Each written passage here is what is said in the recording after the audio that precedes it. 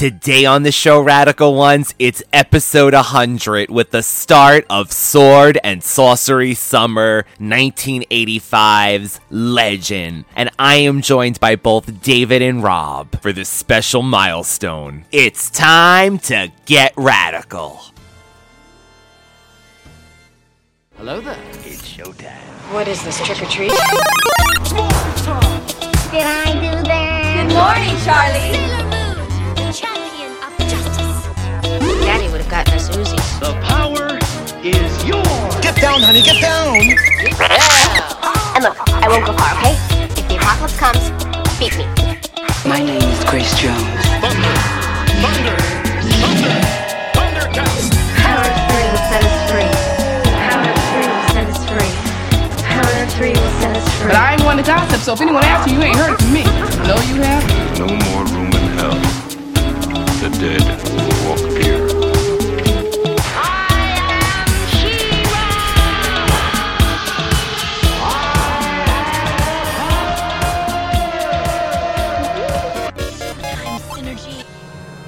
Welcome, Radical Ones. Welcome back, Radical Ones. Welcome back, Radical Ones. Welcome, Radical Ones. Greetings, Radical Ones. Welcome, Radical Ones. Radical Ones. Welcome, Radical Ones.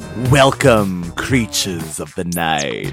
Or Radical Ones. Welcome, Radical Ones. Hey, Radical Ones. Hey, Radical Ones. Welcome back, Radical Ones. Welcome back, Radical Ones. Welcome back, Radical Ones. Welcome back, Radical Ones. Hey, Radical Ones. Welcome back, Radical Ones. Welcome back, Radical Ones.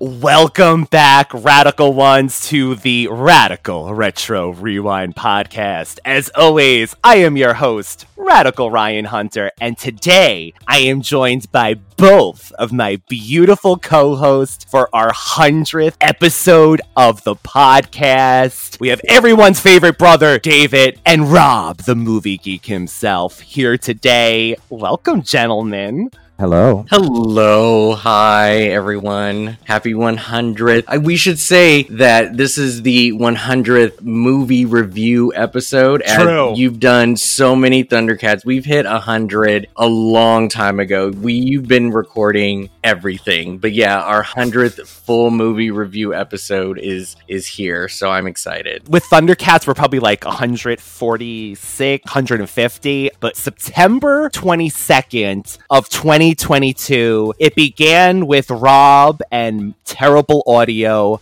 from Ryan, where I sounded like I was underwater being electrocuted. Here we are, though, 100 episodes later. What happened? Why are we here? And that's the thing, though. Like, even with terrible audio, he posted it. Show must go on. I will be heard, is what he said. And we didn't quit. That's so, I mean, we easily could have just wrapped this up. We don't sound good like everybody else. We're done. But we kept going. So, yes, love it. Oh, that's such beautifully said. That's, it's funny because in preparation for this episode, I went back to try to collect little voice samples to do like a montage. Can I tell you those early episodes are giving me so much cringe just because of the audio quality? Like, what we're saying is fine. God, if we could remaster things like George Lucas and just like remaster the first 10 episodes somehow. We have AI now, so I mean, I'm sure it's possible. We were just talking about that. Yeah. We could have anyone redo these episodes then. But I told Ryan that it would not work because people would know it's not him because the AI would pronounce things properly and correctly. Oh, yes, they would. It wouldn't sound like him. Have you guys tried that at all yet? Have you dabbled at all in AI? How do you do it? I want to make songs. I want Shannon Doherty to sing. Well, just even the animated, like, photos of yourself, like, how it all started. You guys have never tried any of that yet? I never. No. I mean, I tried, like... Scares me. I think it could destroy people's lives. You take one person that you hate and make them say something god-awful that everyone will turn to, and they'll believe it because they want to. Oh, these diss tracks out here...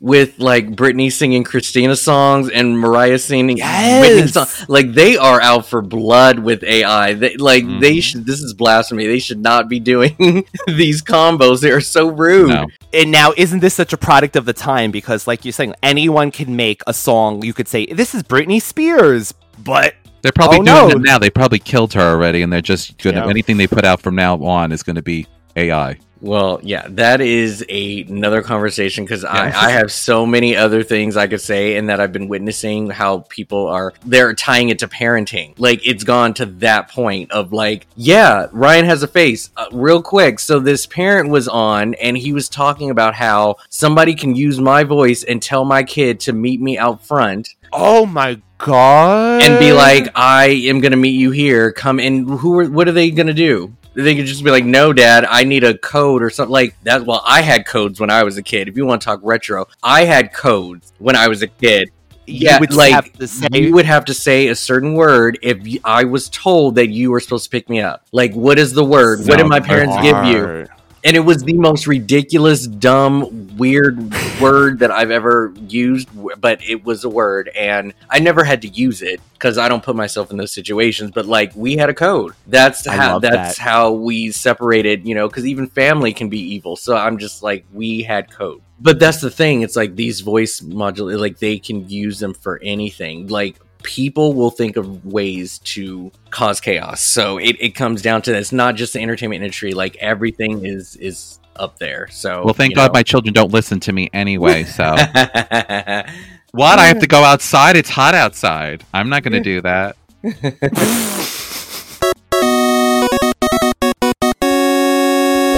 Hi Radical Ones, Cadu Luongo here.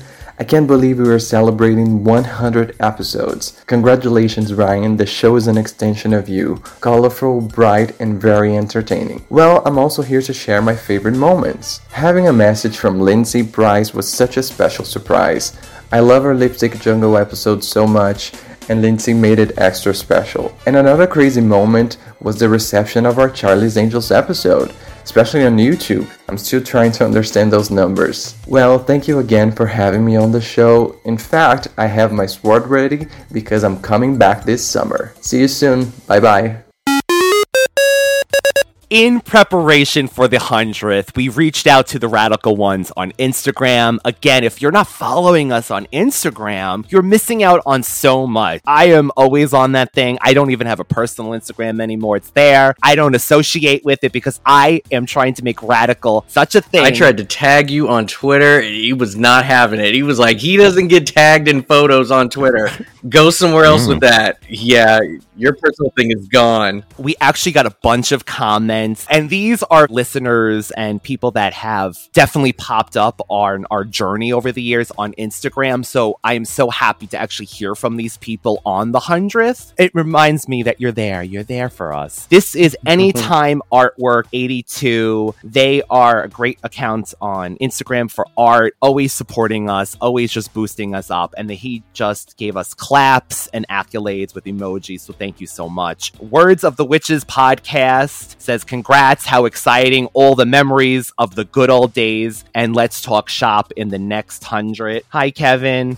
Alucard 225. Hello, Alucard. He says, congrats, my friend. Here's to 1,000 more. Thank you so much for that. Awesome. New Lines, Austin, and Dougie says, hope you can talk about the Austin Powers and Dr. Evil trilogy soon. Yeah, Very baby. 90s. It's borderline, but you guys have hit movies that surpassed Goldmember. So I think the Austin Powers series is definitely something we can do. I mean, So. and that actually, maybe we could do it as a 3 weeks in a row kind of thing, like one episode, two I thought you were going episodes, to three say episodes. threesome. And then we get It's a Mario says, happy 100th episodes. What a milestone. That was our comments. Of course, thank you so much Thank for you them. so much. Thank you. the questions begin. Dun dun dun dun. Let's see. So we got one from longtime friend and Radical One, Cadu, that was also similar to Blue Rose Lucia. Lucia is also always supporting us. Thank you so much, Lucia. She actually asked, what are your top favorite 3 episodes you've recorded so far? Also, happy 100th episode. But Cadu asked top 5. So between the two of you gentlemen, if you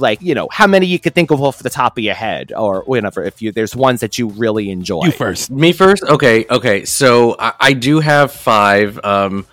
They're not in any order. I will say, because I've brought this up before, Double Double was seriously, and I still to this day, if I pick an episode to re-listen to, it is Double Double Toil. That recap was so much fun. And it's still, to me, one of the top nostalgic projects that I've rewatched and covered on this show. It just gives me the best memories ever.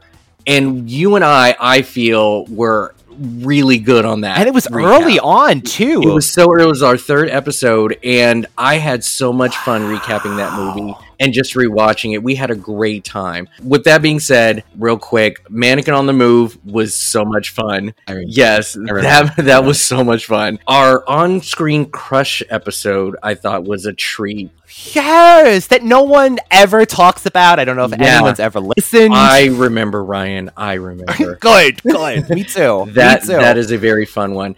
And these other 2 round up, it's just sort of me being able to analyze and just see it with adult lenses and just giving heavy perspective on movies that really probably doesn't need that much attention. But Blank Man and Uncle Buck, I feel, for me, hit a very high milestone of just self-awareness and just a way to just see a movie beyond its comedic style. Like, there was so much deep-rooted stuff in there that for me helped me as a kid. Even though I never saw Uncle Buck until now, but just watching John Candy do his thing and the fact that he's not here, I appreciate that man so much more after seeing this movie. So those 2, amazing. And the wild card, the heavy wild card, I'll throw this out because it just popped in my head, is The Crush. I was waiting for you to say that. That was actually on my list, Crush. And Crush is only because Ryan and I watched the movie together before reviewing it. I wish we would do more of those, but that is a great highlight I had on this show. So those are my episodes.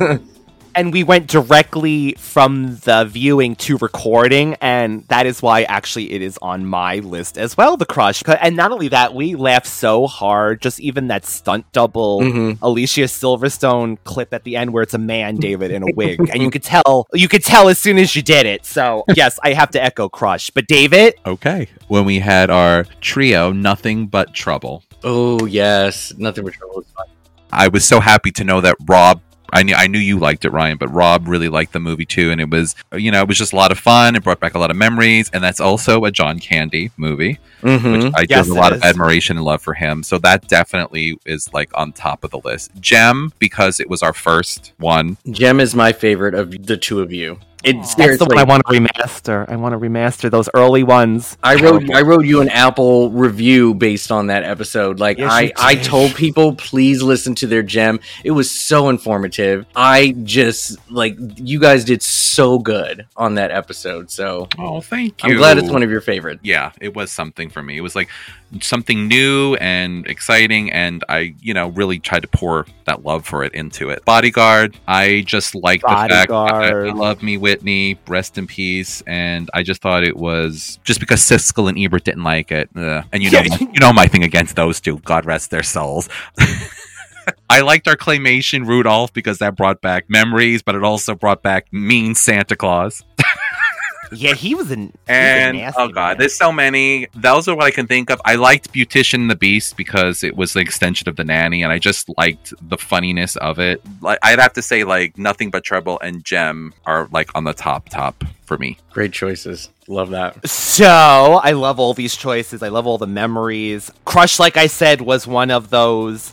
The Star Wars holiday special, it was our 50th episode. I don't know, that whole movie still is just flabbergasts me. And I just the stuff that happened in it and just the way the Star Wars episode. Josie and the Pussycats, which is really recent for us. Wow. The flow on that episode was just real, and it was really nostalgic. I think Rob and I, with that time period of the late 90s, early 2000s kind of period. Mm-hmm. And he was saying that he was really impressed with it. He really liked it. He really liked doing it with you, and he was actually surprised at the movie. Oh yeah, yeah. Film me. So nice. I guess he was judging it by the cartoon from way back. I had a completely different idea of that movie in my head, and I mean, we get into it. Like, I didn't think it was as risque. Dawn of the Dead, just because 78, just because it is my favorite movie. Captain Planet was great recently. Oh, really? With Cadu, because just having the writer, like, who did the series Bible, actually do a message for us, just flabbergasted me, and like, wow, like, and that's one of those things that make me think, like, well, maybe we are making something here, you know? Yeah. Of course, Cadu, thank you for reaching out to this man. And then honestly, Grease 2, just because it was supposed to be greasing. Well, the coiffed hair. Yes, I called Michael. Oh my god, I can't even think of his name. And he liked that video clip. Caulfield, thank you. And he liked the coiffed clip too on Instagram. I was mortified. So those movies, and I just have to say, we can't go by without saying Fairuza Balk. Can you imagine if I wish I had the time and effort to collect all of his mess ups? Like, I'm still thinking about the Hannibal Lecter chair. Oh, and Mannequin! That was another, like you said, that was another great one. The Mannequin. Like, just always messing me up on, like, not knowing words. Gurneys. Yes. Listen, we all make mistakes, but sometimes him and then I start saying the words wrong. Yeah. You know what? We can gang up on you now. See, this is the co-host gang up. Yeah. The Fairuza Balk thing, I feel like was such an early thing, and then, I don't know, I guess it was heading somewhere, but if any Radical Ones remember that was like our first running joke, because I couldn't say anything, so... That was that. Just really quickly, our next question is from Cadu again. He says, your favorite slasher from the 90s besides Scream? I'm just going to say really quickly, it's I Know What You Did Last Summer. I knew you were going to say that. And, and here's the thing. If that is your favorite, that is your favorite. You should definitely, say, be honest. What I got from Cadu with this question is that he didn't want us to pick the obvious, right? Scream, right? Which yes, I think that if it's not Scream, it's I Know What You Did Last Summer. And I look, those are two great movies. Even if he had not said Scream, that is not my favorite. Ooh. I was actually very surprised with how many of my favorites were in the 90s. This is why it's my favorite decade ever. This is actually really hard to choose because Urban Legend, you're gonna like. I know, right? Oh my god! So here's the thing: my favorite scary movie of all time, Candyman. That's 92. So and David, you and I both know Candyman is legit. Like that, but here's the thing: I don't watch that movie as much as some of these other choices that I have, and that's why it's so hard for me to say, because favorite does not mean best. Candyman is the best, but my favorite, like the ones that I just keep watching: Wes Craven's New Nightmare. Halloween H2O and Brain Scan. I freaking love all three of these movies so much, and I've watched them at least twice in the last year, and like I love them. But Candyman, favorite. There you go. I'll leave that. You just made me think of, it's true, Freddy and Jason are considered slashers, and Michael Myers is a slasher too. Yeah, but I didn't want to go with the obvious. But again, these are the ones that I go to. I love them, but Candyman is just amazing. I love that because it's so broad. Again, it shows the broad spectrum here. David, do you have? I actually agree with everything Rob said, and I was thinking Candyman. And it's not the obvious choice, but there's more. It's a slasher, but there's a lot more about that movie than just gratuitous slashing. There's meaning behind it. So for me, that's why I like it so much. So yeah. And then our last two questions come from Jim's Retro Emporium, our UK friend, who, by the way, is starting a YouTube channel. So I hope that goes so well for you, Jim. You're always supporting us. So thank you so much. Thank you. I actually promised him I would say, in my thick accent, chocolate sauce. So that's for coffee? Can you say coffee? Coffee, water, chocolate, and sauce. Jim asked if you could have any celeb guest appear on the show, who would you choose? That was his first question, which I absolutely love. And then the second was what made us start the podcast in the first place. So, celeb guest. I don't know. Honestly, I can't. I mean, there's so many people. There's so many. I really, honestly, I'm going blank on this because there's. You're like, I will take anybody. No, the thing is that there's so many people. There's so many different aspects. I mean, there's writers for shows that I would love to just pick their brain, but they're not, in the forefront. Nobody even knows who they look like. And there's people that are stars that are, so it's really hard to say. Stars in only our eyes. You mean? No, like when we had Patricia Tallman on, that was a great experience. I thought she was lovely. Wonderful. I thought she was very gracious to come on the show. So I mean, and there was meaning behind her some of the characters and the stuff that she does with Penny Lane. So I really can't. I don't know. Honestly, I would probably. You're open. I'll say Marilyn Monroe. Okay. Okay. No, I'm only kidding. I have no idea. We'll get her right on it. Rob. Honestly, this is a very hard question. I'm going to offend so many people because I did not pick them. And of course, I can't just answer just the question, right? Like I have to have a thing. I'm gonna make this quick. So for the theme of our podcast and keeping it retro, the first person that I thought of was Reginald VelJohnson, because it would just be a dream to dive into the show that made me who I am. Honestly, Family Matters is everything to me, and that's beautiful. To be able to interview the biggest dad ever in that decade, I would love to meet him. But what I did write down as far as just the general question, I want to interview the director of Clue, which is Jonathan Lynn. Oh, your favorite movie, yeah. Or, Leslie Ann Warren, Miss Scarlet. One of those two would be an absolute dream. I also said Viola Davis because I would just learn so much from her. But ultimately, this is my top choice. And it's so unconventional, but it's Andrew Garfield. Okay. Oh, wow. Well, do I blame you for that? For obvious reasons, but the man is he just vibrates energy, joy, and happiness. And he is never really presented with a question that makes him flustered, or he is just so happy with anything that's thrown at him. If you see him on the red carpet, when he interviews everyone, he's flirtatious. He'll kiss them. He's just playful. Even when he's answering thirst tweets, he is just loving every minute of it. I think he would be so much fun to interview. And again, he's just a hottie. So I was going to say, and you'll take him out to drinks afterwards? Oh my God, that man is just, Jesus. I noticed I didn't pick any of the biggest people because I can't meet them. I just can't. I can't. I don't want to be my heroes at all. Yeah, honestly, that's the thing, because you could ruin a lot of memories. But yeah, when you mentioned everyone's favorite TV father, a matter of fact, he's still doing those commercials now. Yeah. I am so thrilled that they chose that man to represent fatherhood and TV. And... Well, he had a regular role in Tuner and Hooch, which I thought was great too. Got canceled, of course. I know. So sad. I would say Larry Kenney, who voiced Lion-O on Thundercats, because I think that would be great for not only the Thundercats side of things, but just 80s in general. A Power Ranger. Any Power Ranger, a Mighty Morphin. Oh, you almost, you could have been, I could have been with that Power Ranger. You could have spoken with him. You know that story, right? Yeah, I remember. I could have had David Yost as a brother-in-law. Then you would have say David. We got annoying after a while. A member of S Club 7.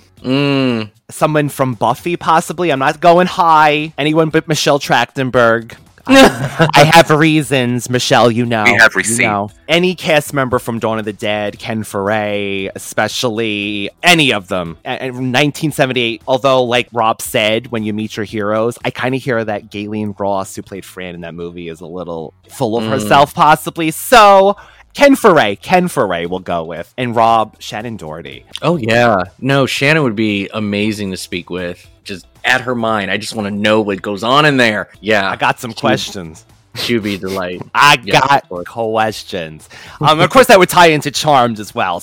And what got me to start this podcast, I've said this, it was Rob's Brunch with the Hollowells podcast that is now wrapping up. again, because we came back and now we finished off Charmed, the comics, Rob's passion for Charmed, the opinion of two gay men. One at the time, it happened to be at the time with someone who didn't see the show to begin with. So that was a fantastic concept. And then just listening and listening and listening. And then I was able to be a part of one of the episodes early on before I joined in season 5. So just really, it's Brunch with the Hollowells, the show, and I got to be a part of it afterwards. So that's it. That's how it started. And of course, like, I always did love pop culture and, you know, these retro topics. And these are the conversations I was having at home with myself or David and even Rob. Like, we used to talk behind the scenes and like in messages before starting this, like, of different 90s things. So I got lucky.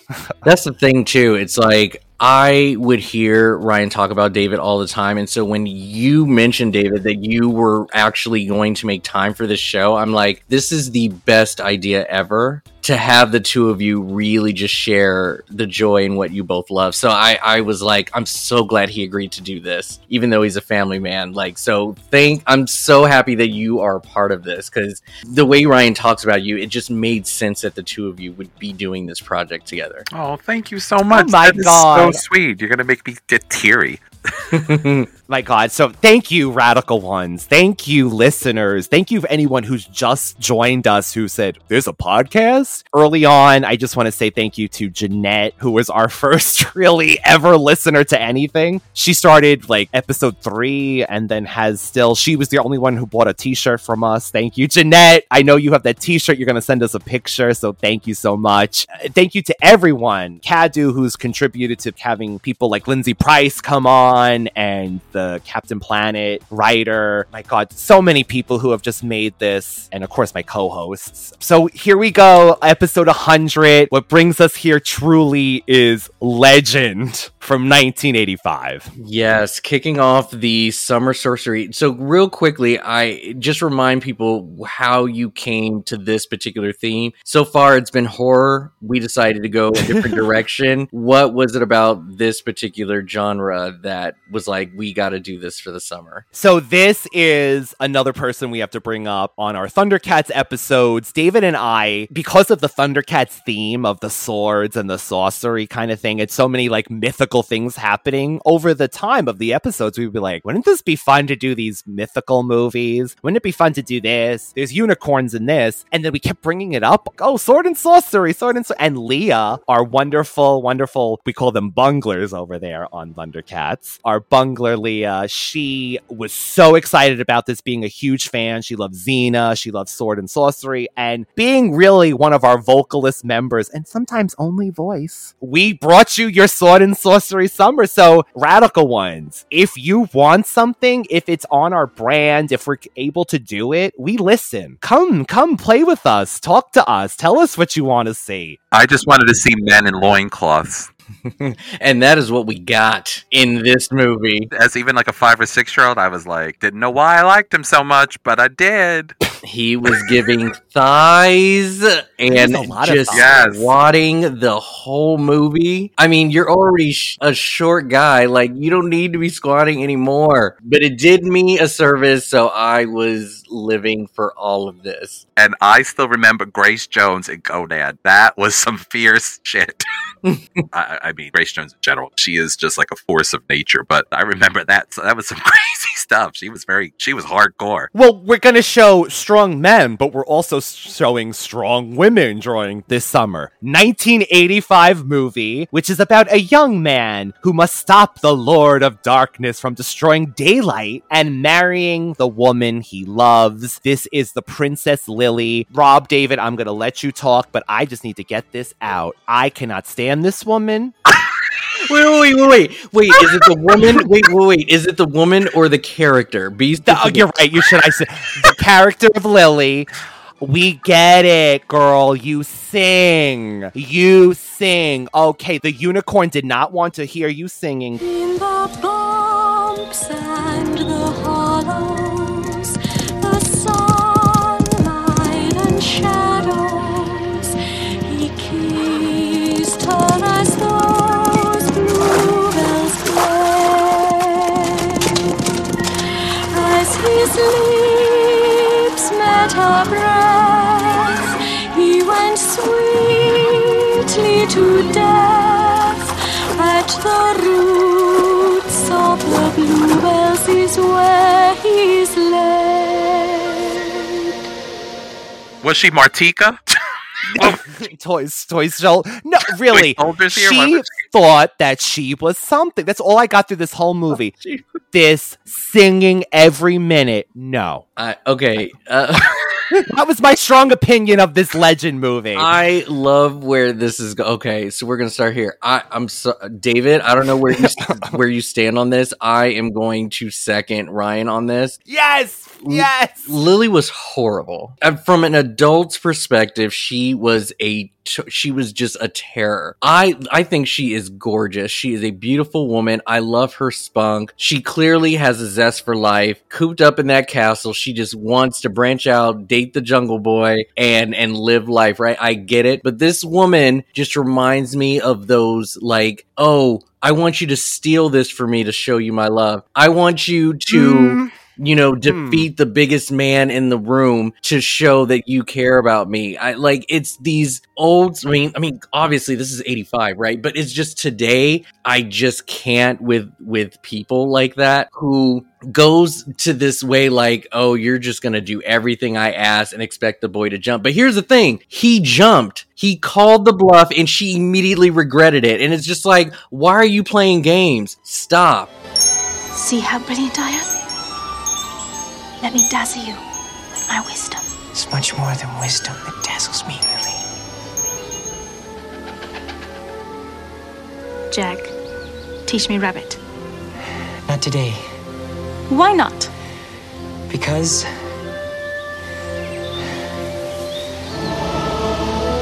there's something really special that I've been promising to show you. Jack, do you mean it? Only if it pleases you, Lily. Oh, it pleases me more than anything. Always go now. Because I'll only be here for a short while.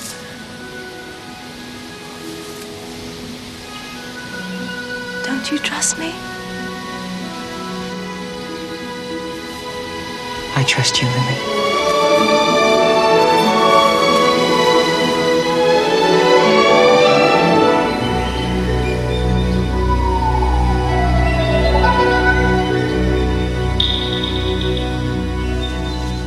And then she was like, do you trust me? And I was like, Jack, come on now. You have responsibilities. And you ain't got time to be showcasing for some girl who can't understand rules. He hesitated.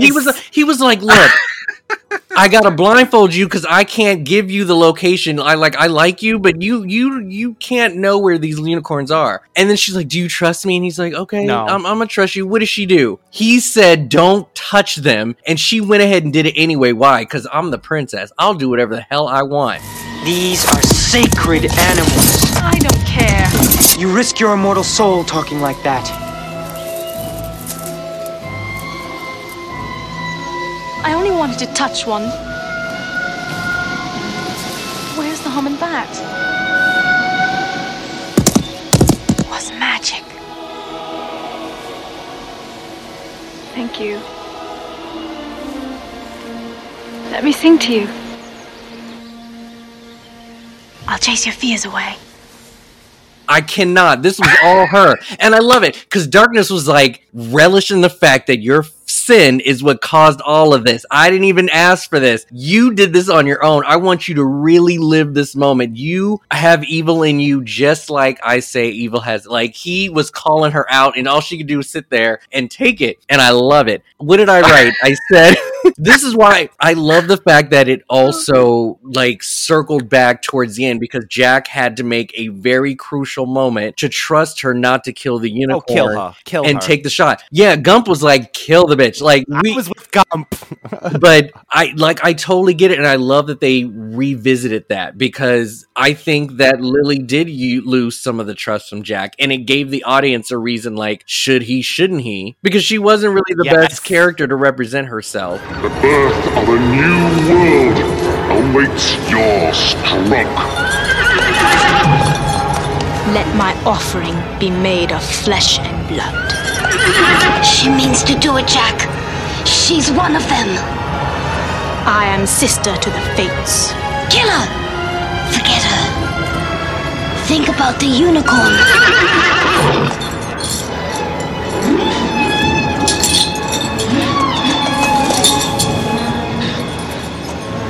Do it! I'll do it. No! No.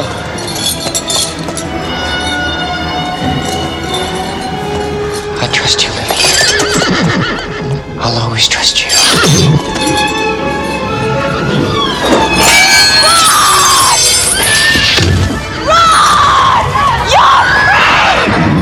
But, you know, David's like, oh my god. I have a few things. This poor woman. This poor. Well, no. Because I did say there's something to be said about Jack and water, because we know that happened on the Titanic too. Yes. Oh, and I said, yes. why is she so innocent? She spread eagle on the ground with Jack on top of her. Was she singing too? I mean, she goes to the woman's. I know she's like friendly with this villager woman. She knocks down her clothing. She's stealing food. That was ridiculous. Said that too, and I was like, sort of like the nymphs in Charmed, when they just like do it, la la la, whatever. She did say that, you know, she did say like, you're like a daughter to me, and so I'm like, you're cool with these people, but still at the same time, like, why are you taking stuff? But also, she acts so aloof. The whole personality. I'm sorry. I know she's supposed to be this. She's beautiful, yes, physically. And I didn't picture, like, I don't feel that she was wholesome. I feel like Jack was very naive and sweet, and he lived his magical forest life. Yeah. And I think that she almost, I don't want to say she looked down at him a little bit, but she like knew that he's going to do whatever. I'm going to have him on a string, this little jungle boy. I mean, that's what I put down. Like, for him, I put Jack is like Tarzan and Peter Pan mixed together. Yes, Tarzan-esque, yes. And I'm glad you did say that, because I don't want this to turn into a woman hating, episode or whatever. Like, it's not just about the woman, right? And we're gay, so like there are plenty of men who act this way. And yes, it is a two-way street. Jack definitely is, a part of like what went down in this movie, and yeah, him really not understanding like the. But I mean, that's the thing. It's a big chivalry thing back in the day, with fantasy. Like, the men just goes above and beyond for the woman that they love, and I totally get that concept. But it just kept adding up. It wasn't just one incident; it just kept going, and so that kind of just stood out to me. But did her touching the unicorn, I mean, Antichrist, dude, because I'm calling him Antichrist, and I think he is, as opposed to Satan, because he talks to his father, which I think is Satan. Do you think that her touching the unicorn really the orc? I'm calling it an orc because it's like Lord of the Rings. That these creatures are like orcs, but they're demons, I guess. Yeah. They're out the unicorn already. So what did she do? She because she like stopped it from running away or something? Did she really inadvertently do anything? It's a very fair question. I totally get that. What I caught from that scene was, okay, Jack, you brought her to the location. The orcs were following you, the goblins or whatever. So you kind of led them there, and I think the goblins were following her, not Jack, right? Oh, because she was a pure innocent one that was going to lure them in. Exactly. So, and then I also was a little confused with, I don't know if the goblins can see the unicorns until she got said close. I thought that they were invisible until she got closer. But at the end of the day, what I thought was going on was the fact that because she went to go touch the unicorn, it wasn't necessarily the touch. It was the fact that the unicorn was steady enough for a straight shot. At the unicorn. Yes. I think if they were still running around, gallivanting or whatever, I don't know. I don't want to put all the blame on her. It's just the steady fast of just leading the goblins to them just kind of catapulted it. For some reason, I feel she had just stayed far. They would either notice them or I don't know. So that part's a little weird to me too, on how all of that was executed to begin with. I took it as the unicorn also tested her, because when the unicorn was doing that thing galloping around her and she was just kind of staying there, I think the unicorn was testing her, maybe her bravery or something. And then he kind of found her worthy enough per se to stay. And that was what it was. It distracted long enough for them to shoot this poison dart. But again, she chose to sing to this unicorn because that was what's going to lure this unicorn, not Jack bringing them to the spring that they play around in. And by the way, he says that unicorns only know love and laughter, which I thought was so beautiful. It's like ties back to The Last Unicorn, of course, that we did on the show. Just to really quickly touch on the ambiance, as I like to say on this show, and the visuals, right? Like Ridley Scott, I have to say, did a beautiful movie. Yeah. Who I'm gonna give it to Rob Bottin. He is our, makeup designer. Like he did all the makeup for all these creatures. Like amazing work. So the good. Tim Curry is like not only is it iconic, but the work of that makeup had to have been. I mean, yeah, I think I read he was like 5.5 hours in the chair, and in each day he had to put that on, and like, but yeah, the makeup in this is spectacular. So that to me is like indicative of that era. Jim Henson, everything was done with puppets, nothing was CGI, and you really had to go for it. I do have one thing about the movie that also irked me. Not really irked me, but like, was this film during like the height of the Santa Ana winds? Why is it so damn windy the whole damn time? Oh yeah, it was and pollen was blowing, right? Continuously. I mean, it was just wind after wind after wind. I thought the trees were alive, like hugging them, because they were just so active and just moving all the time. But then when the unicorns was there, everything was so steady. Still, he's like, do you have any Flonase? I'm starting to get, my allergies are starting to act up. Well, honestly, I didn't blame. There were so many flowers and like he brought her to lilies. She didn't want the lilies. She wanted the unicorns. The cherry blossoms, though, I'm sorry. Beautiful. That was a moment. That was such a moment. Anytime that unicorn was in frame with those cherry blossoms was so good. I love that. Yeah, all of that. But yes, there was a lot of strong wind. The weather was some stuff in this. It like the winter. Oh, was that I thought that was like the impending doom that was coming. Like the weather was changing from the unicorn was going to get taken.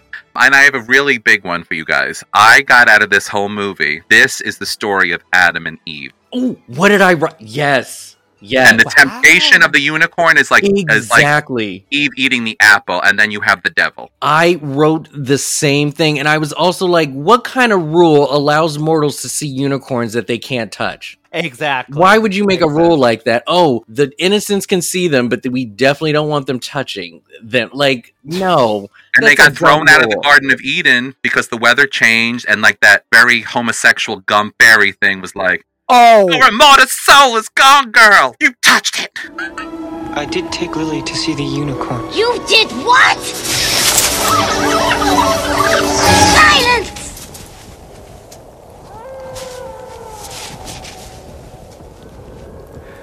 Oh God, Gump, she touched him. Touched it? A mortal laid hands on a unicorn! Yeah! Squawk, squawk, no more talk! Gump, spoiler, besides Lily being the most annoying, I thought Gump was the movie for me. Gump is a nymph of some kind. Yeah, he's a nymph. Yeah, he looks like a child. And he spent the whole movie having, I said, Gump hissing, having a bitch fight, scratching at everything. You willful sprite. How dare you keep such secrets? They're mine to keep. He was dramatic. Una, and those unnamed creatures that jumped out, he's like, get away. But I thought it was actually genius to give a creature like this youthful appearance, right? But give it this voice of, and it was a woman. I looked at the bar that got too drunk and got into a cat fight. That's all I got from him. Oh, when he did the whole meltdown, I have to say that was like the fire when he's like, "You got my riddle!" Like that was something. What is a bell that does not ring? Yet its knell makes the angels sing. I know the answer. Answer me this, and all will be forgiven.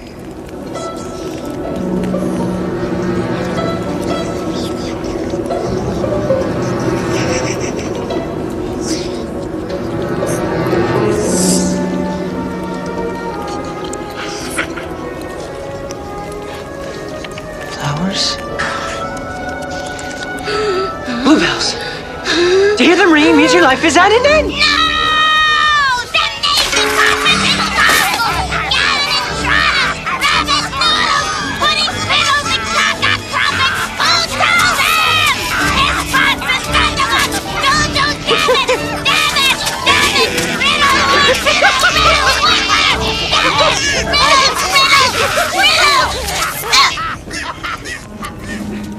I have to say, I kind of thought he looked like Frankie Muniz a little. And especially in that scene when I didn't know what the hell happened at first. It turned out that he was giving them wine, but he like kind of like puts his fingers up. It almost looked like bugles, you know, the little bugle things that you put on your fingers, those crackers. But I was like, I don't want to drink. Pretend to have fingernails. Mm-hmm. But he was getting his nails did. I'm telling you. I didn't want to drink off his fingers. I'm sorry. No, I wouldn't want to drink off of his fingers either. With these little tiny, he pulls up these little tiny wine gloves. A riddle without an answer is like an empty cup when you're thirsty for wine. Well spoken. And if it's wine you want, it's wine we shall have. Brown Tom! A small measure of entertainment at best. What cup? It's the last bottle of my best wine. Oh, if you say so, sir.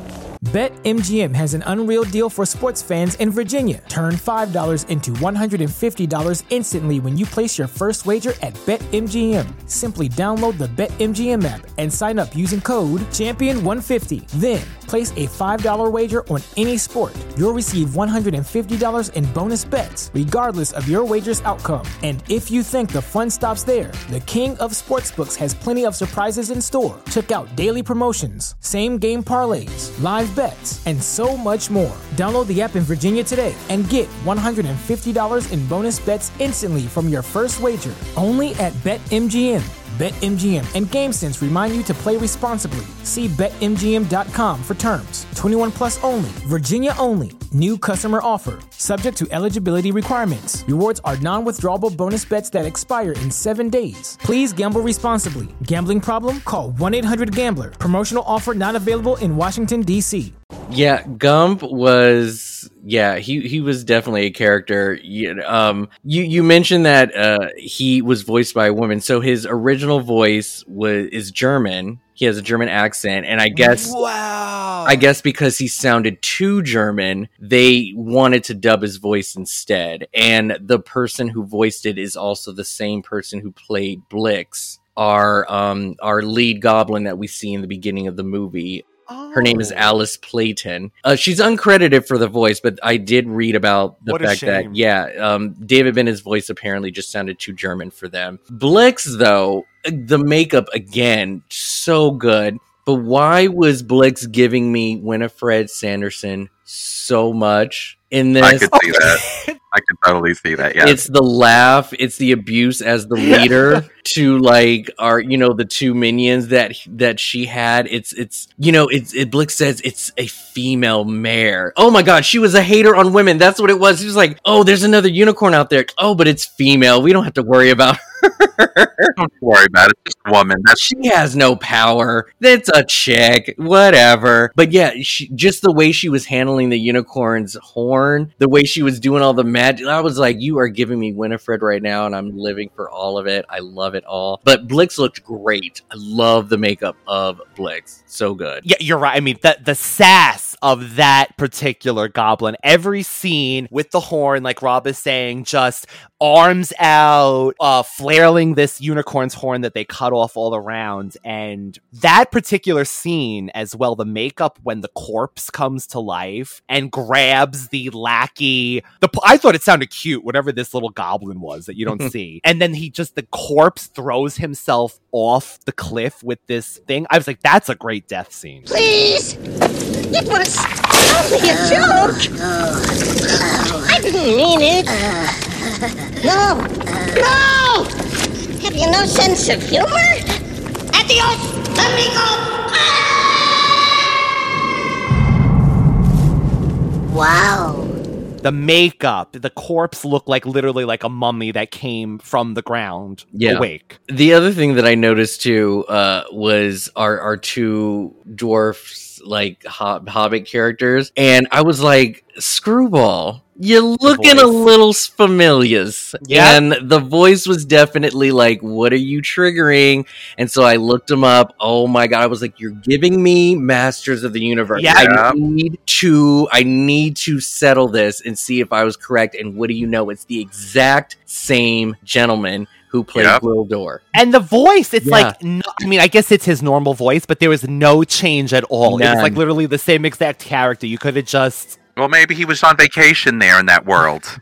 Oh, he went from Eternia He got to up Legend. Eternia. I was thinking Masters of the Universe, and then I was also giving me the Never-Ending Story. The guy, it is my scientific speciality. Yes. Mm-hmm. So good. Well, that's the thing. Is this is definitely heavenly inspired, right, by the Never-Ending Story, Dark Crystal. Yes, David, Dark Crystal, things like that. Just really quickly, I do have a question because while watching this, I did love it. I think the visuals just keep you occupied. But is there something with the pacing? Is it me, or is there something off with pacing wise? It's kind of like, could this have been done maybe a little shorter? Shorter? Interesting. I know epics are good and you want them to stretch out as a journey, but then at some points it's kind of like this scene might go on a little too long, and then you're not even showing, let's say, Tim Curry in this form when I thought he was a bigger part of this movie, but he's not. They could cut out some of that wind.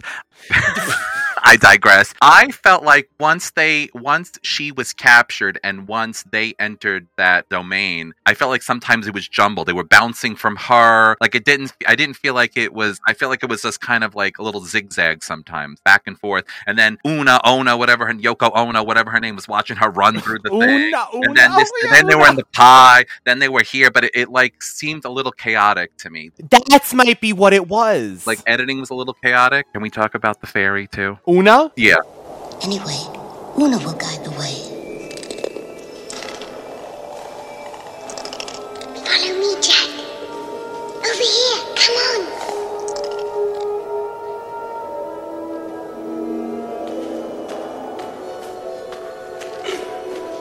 Come on, hurry.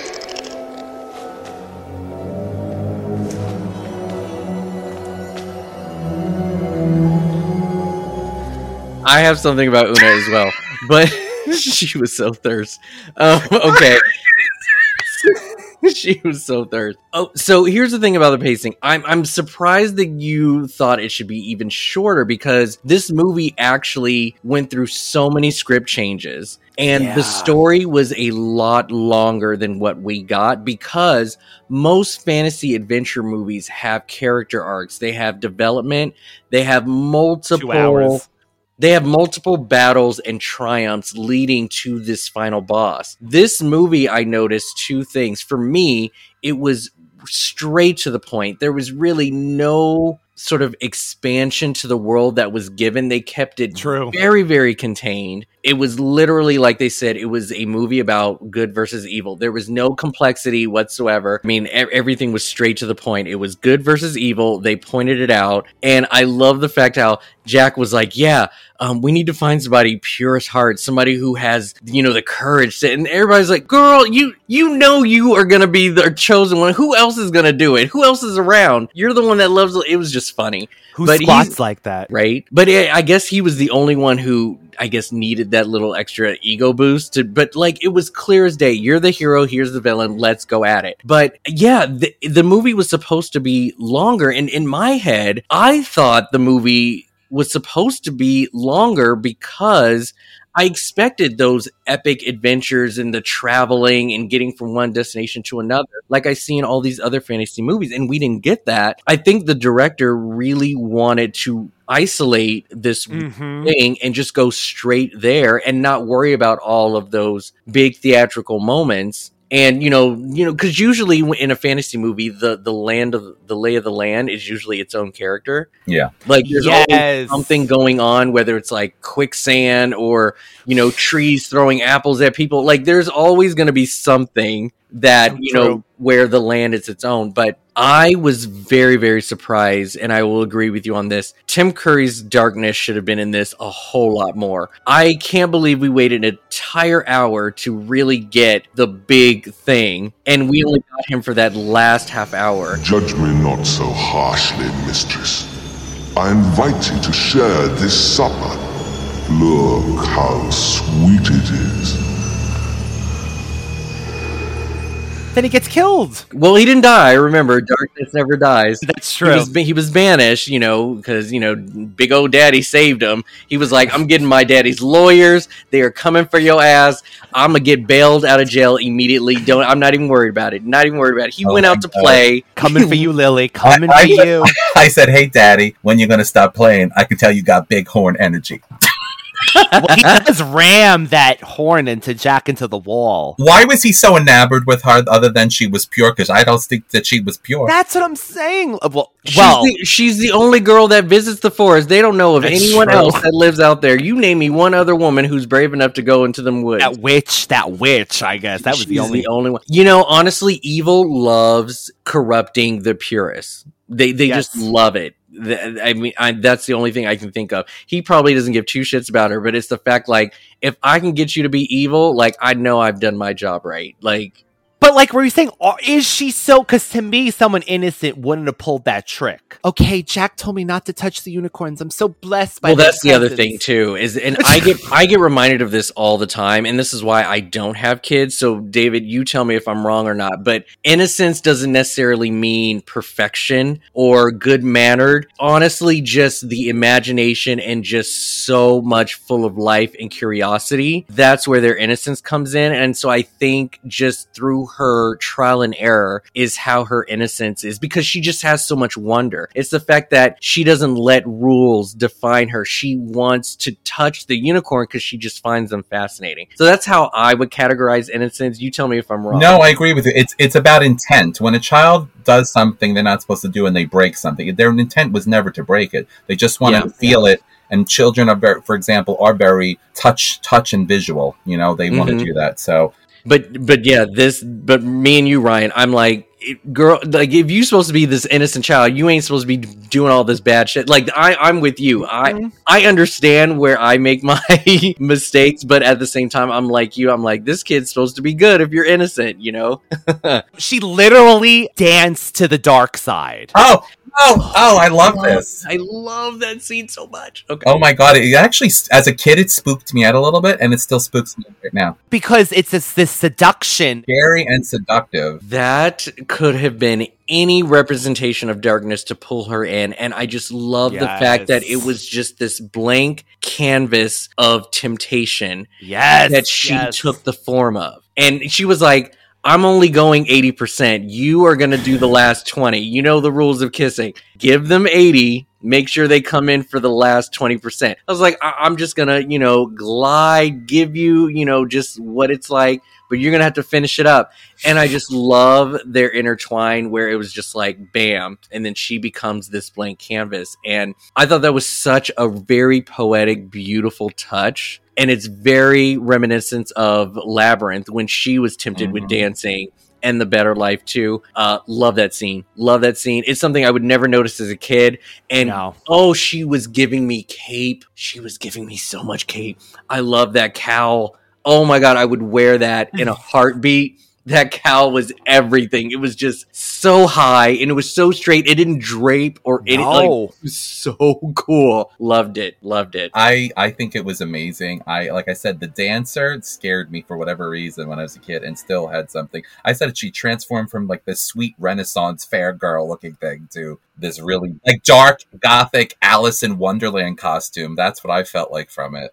But did you notice he gave her that jewelry too, as well? She's definitely tempted by shiny things. Shiny things. We got to talk. But it's funny though. She gave into the seduction, but she was still able to retain this whole like, I can't mess with you. Defiant to him, just like a child would be. Is that what it is? Because I'm like, yes, I like being evil, and me giving into my dark side also says that I am nobody's, trophy or slave or whatever. Like when she said to him, oh, just sit here, and she goes, I will never do anything to please you. She's like, yeah, I'll just stand. And he was like, silence. I was like, oh, he lost it. Because he was like, okay, you are annoying me right now. But he's like, okay, let me keep my cool. I just lost it for a second. Don't make me raise hands on this beer.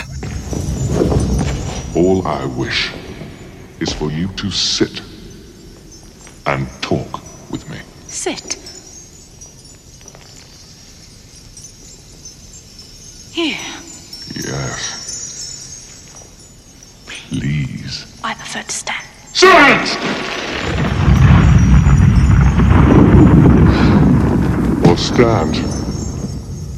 As you wish. It is enough that we are alone together. Just the two of us.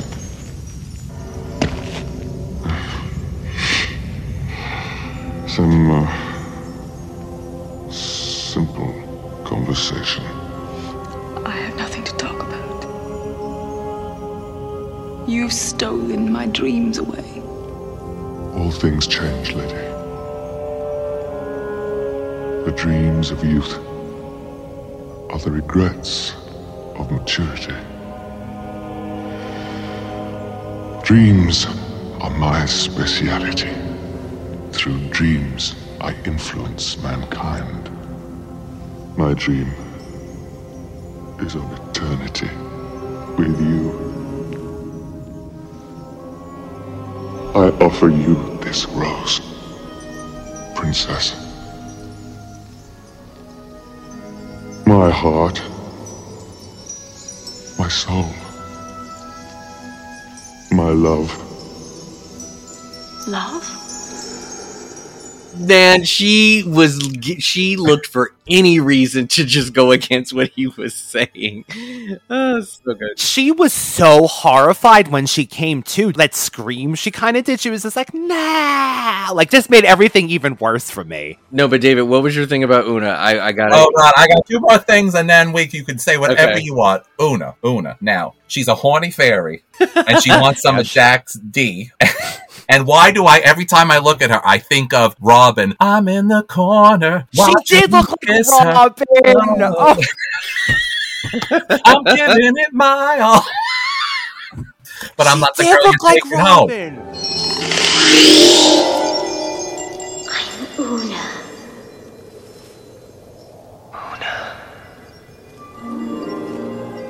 Nobody knows but you. It's our secret, Jack. Don't tell Gum. Promise? Promise! I could be anything you want me to be. Even your heart's desire. You've got to help us, Jack. The fairy's love makes anything possible.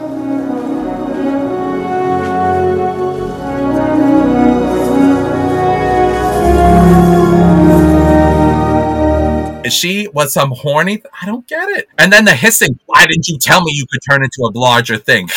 The hissy fit from the other queen. So that's what I wrote about her. She just wanted that D so bad that she was going to transform into his heart's desire. Now you tell me. Oh my goodness. I love that they have time for all of this too. It's like the world is about to end and you guys want to be playing these games. But right? Here's the thing though. It really makes me very curious. I doubt that anybody's ever thought of this, but I always have to analyze everything. You wonder what a fairy's life is like, because if you think of any other fairy, Tinkerbell had the same thing. She was all up for Peter. He would never give it up. And she was just totally jealous of any woman around him.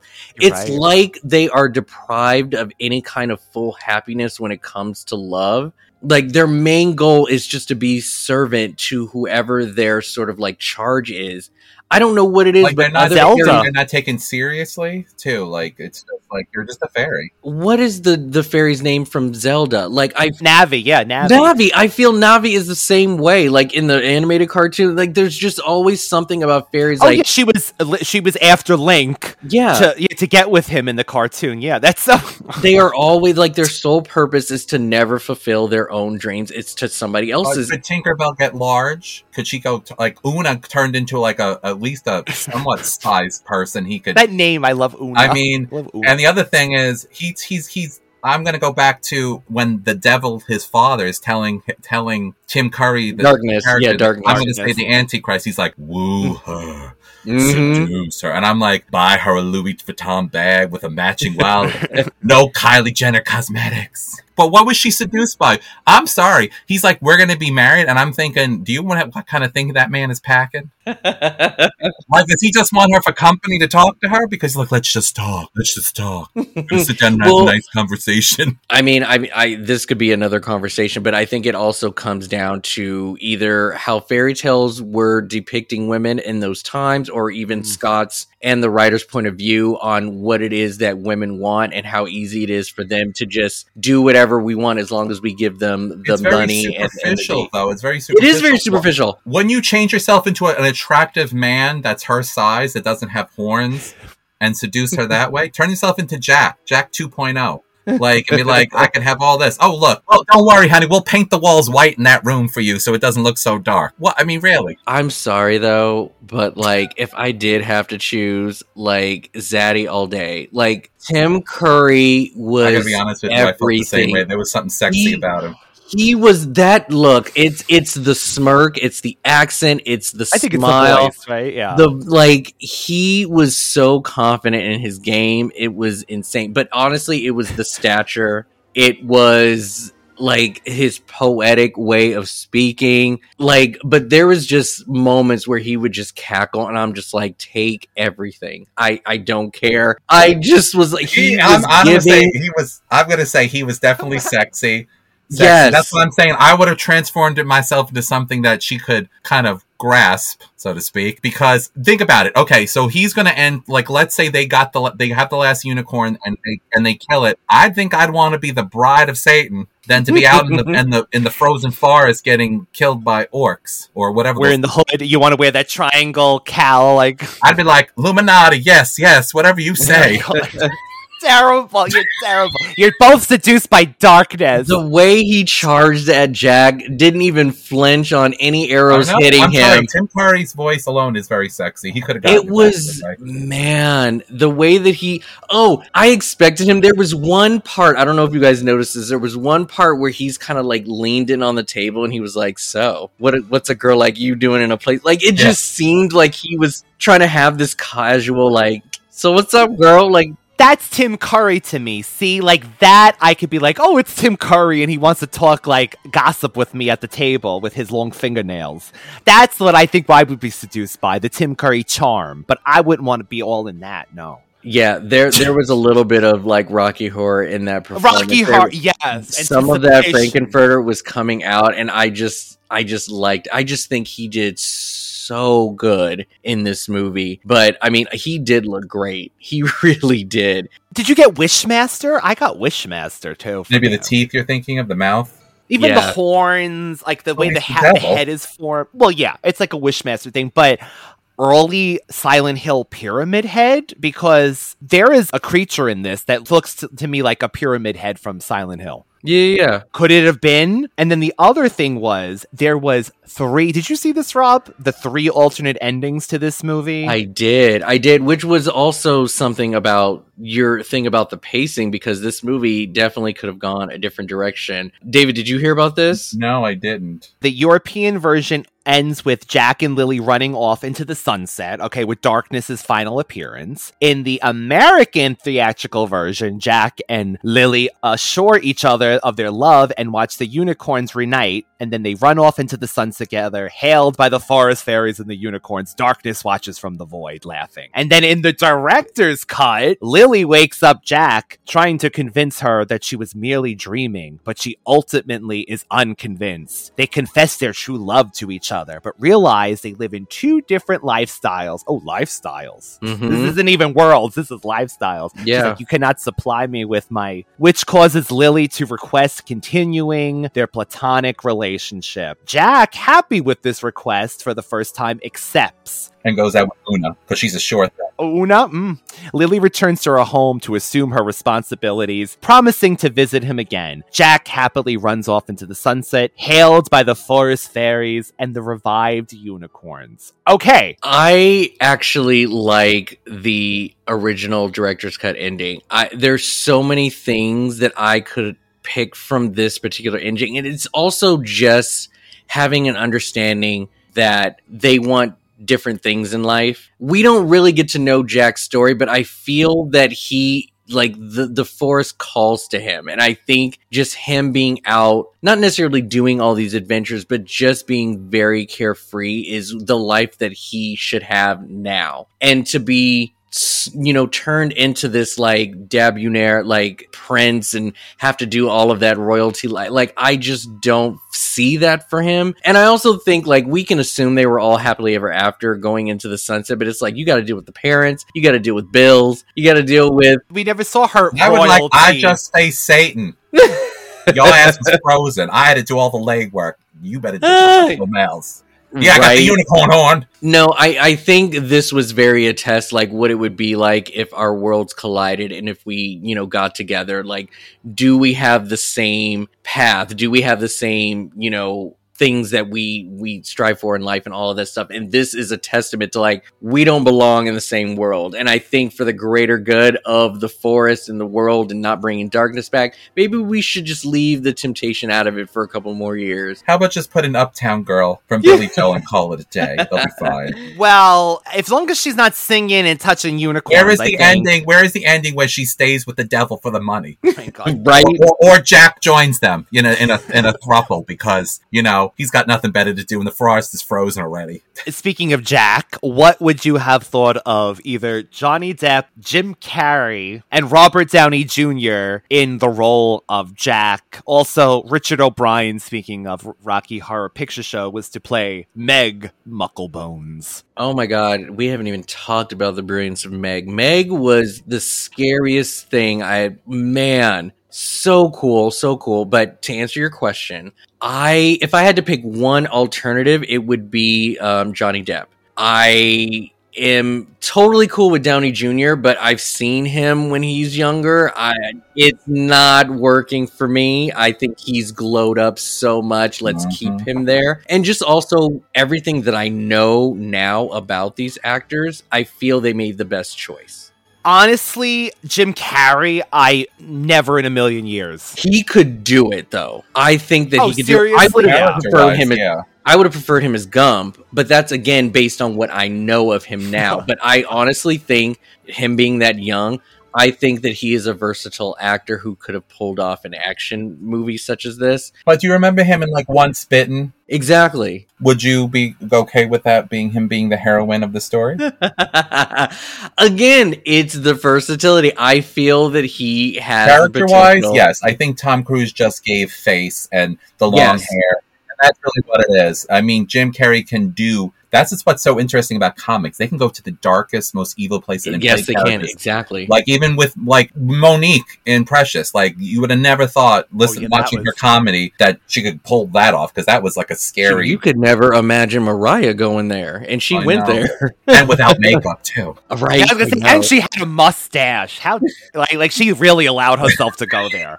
Yeah. The budget was $24.5 million, but the box office was $23.5 million. So they just almost recovered, but didn't make any more. So, I mean, it's a cult classic now, but honestly, this isn't one of those movies that are like when you think of, maybe we do of our generation, but this is not a movie that's... I think this is one of those movies that's an unspoken gem to everyone. Regardless of the reception, people know what this movie is. They know Tim Curry's Darkness. It gets mocked on like Family Guy and all these other things. They get parodied, right? You know, this will always be known as Tom Cruise's like first ever film, you know, playing the lead. And, you know, I look at Mia Sara, I'm sorry, I don't think of anything else but this princess. It's just unspoken. I think there's just this underground love where we all have that one friend where we don't have to see for 20 years and then we get together and it's like we live next door. I think that's what Legend is. Like, to be a cult classic, I don't know if you need to be spoken about all the time, but I will say, though, that this movie should be spoken about more because this, to me, is one of the most authentic fantasy films that I've ever seen. That isn't, like, flushed with Hollywood attached to it, you know, big stars. Like, this movie accomplished so much with so many unknowns, and just the music alone would have turn this movie into something different. If it wasn't for the music, I think the music is so important in this film. Beautiful. It's so beautiful. And then just the set pieces and that amazing makeup. You know, I feel bad for some of these artists who had to work on them, because some of these things you couldn't see because of how dark it was, but that was the whole... True. Actually, that's a great point. To make it as authentic as possible, like, you had to really, like... I'm so impressed with how much detail was put into this film versus the rest of, like, all the fantasy stuff that we've seen. And so I give this movie so much praise, but you're right. I wish that people would talk about this more and just be on everybody's mind. It's just the other ones are just fun. They're more for kids. They're not as scary. And this one is just heavy. It's just very heavy. Yeah, this is not a child, I don't think would, like, David originally was thinking, like, he hadn't remembered, like, a lot of it, you know, because it's been forever, and he's like, should I watch this with my kids? But then he ultimately decided not to, so I was glad, too, because when we got to darkness and that whole thing, I was like, oh my God, the kids would have been freaked out by this. Just the beginning with, like, the neon green eyes of, like, dark, like, all of that was enough. I mean, obviously that looked like, you know, like they put a black light with some nails, but just that alone was enough for me. Like, I was in it. And I love the idea of the theme about, like, everyone has evil inside them. It reminded me so much of Vampire in Brooklyn when Eddie gave that speech as the preacher. He was like, evil is good. That's kind of what this theme is. Like, you have to have evil if you want this much good. Yes, and that's that whole thing that always comes up. You can't have light without dark. Yeah. The yin and the yang. Mm-hmm. Well, I mean, even in essence, you have to have shadow with light. There's no way around that. I mean, David, do you have any final thoughts too? No, I actually think it's really cool, and I think Rob said it best. It's like a friend that you've maybe lost touch with, but as soon as you get back together, it's like nothing ever changed. I think it's a great movie, and I think it is definitely off the beaten path when it comes to the way, you know, the characters. Like, it's a little bit of everything, but not quite, because there's definitely some, I don't know, it's not, I wouldn't even say that it's whimsical, because I feel like that would be putting it down. It's something I can't put my finger on. It's unique, honestly. It's different. It's got that darkness. It has that almost heaviness. Like, you know, we talked about The Last Unicorn, that kind of heaviness. So it's very realistic. There is that power struggle, good versus evil, and making decisions. And I do believe very wholeheartedly about that Adam and Eve sort of concept. Yeah. Which, coming from a religious background when we were kids, definitely like wow, this is another concept of how it is and how it could be, and temptation. Yeah.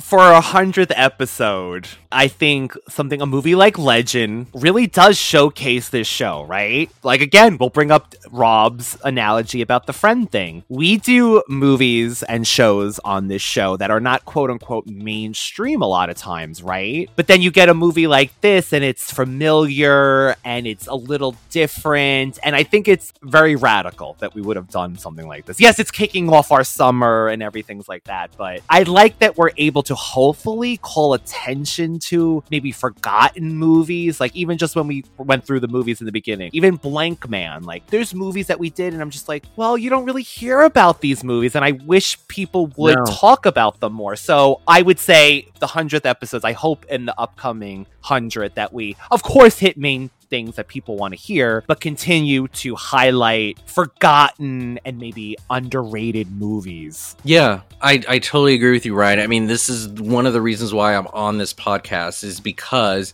you've chosen to go in this direction that not necessarily is the same as everybody else, because we could have just been one of those podcasts, right? But you see sort of the same vision as me, is touching on these underground movies that not one people are ashamed of liking, but it, you know, again, you know my motto, it's all about that guilty pleasure thing. Like, I don't want people to be embarrassed or ashamed to like a movie like this, or, you know, blank, or, you know, just stuff like that. So I think if there's a voice out there to really just kind of showcase some of those movies that as a kid you really liked but didn't want to admit, like, we'll do it for you, and hopefully you enjoy remembering that you also liked it too. And if you thought about it, it was actually a good feeling. So I like that you are cool with touching on these films that may not be as popular to grab listeners, but you're still voicing your taste. And that's why I'm on here. If we went in a different direction, I would have been like, I could be on any podcast and do that. I'm on here because we're doing something different. So I appreciate that. And I hope to continue that route in our next 100. David, I know you feel the same way about these movies, these forgotten gems, and these movies that we've done over the last 100 and beyond. I'll leave on the last note for me to say is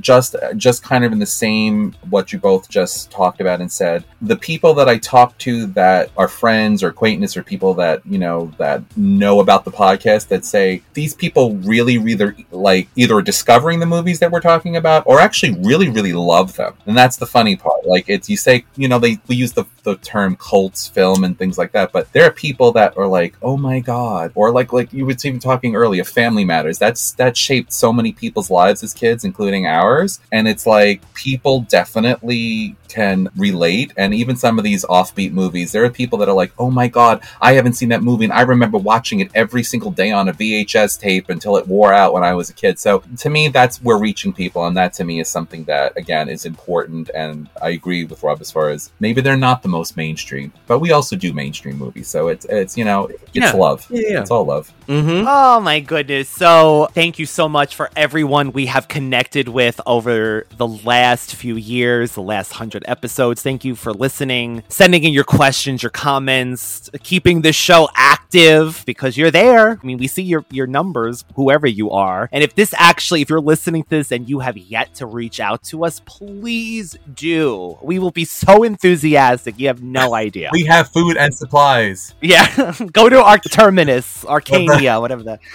The alternative, what's the cure? The cure is now. Yeah. If we have to do that, as always, I always say, where can the lovely people find you, Rob? Currently, I am full-time here on Radical Retro Rewind. We are working on expanding the podcast into different things, keeping it wholesome, but then also just grabbing onto other genres that we haven't touched yet. So that is being worked on and hopefully will come out before the year's end. But otherwise, you can see my movie watching journey on Instagram under Rob the Movie Geek, as I'm reviewing every single film that I watch, whether it's a rewatch or first watch, all of 2023. Should I go beyond that? We will see. But yeah, watch or look out for that on Instagram, Rob the Movie Geek, or you can look up The Unique Geek. I think it comes up on both, and that's what I'm doing these days. The link will be, of course, in the description box below. You can always reach David at Universal Appeal 2020, one word, on Instagram. You can also meet me walking my children, going to the elementary school.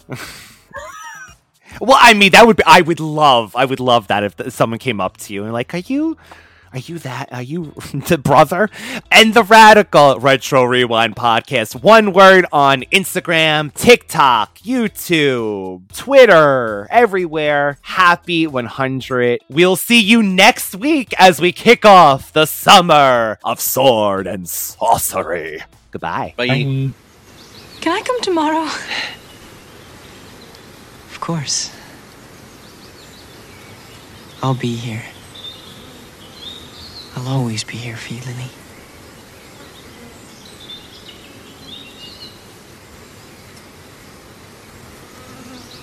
Will you sing for me? Come down, sparrow, sing me good morning. Rise up, sun, light the arch of the sky. Living river, turn light to diamonds. When I look in my true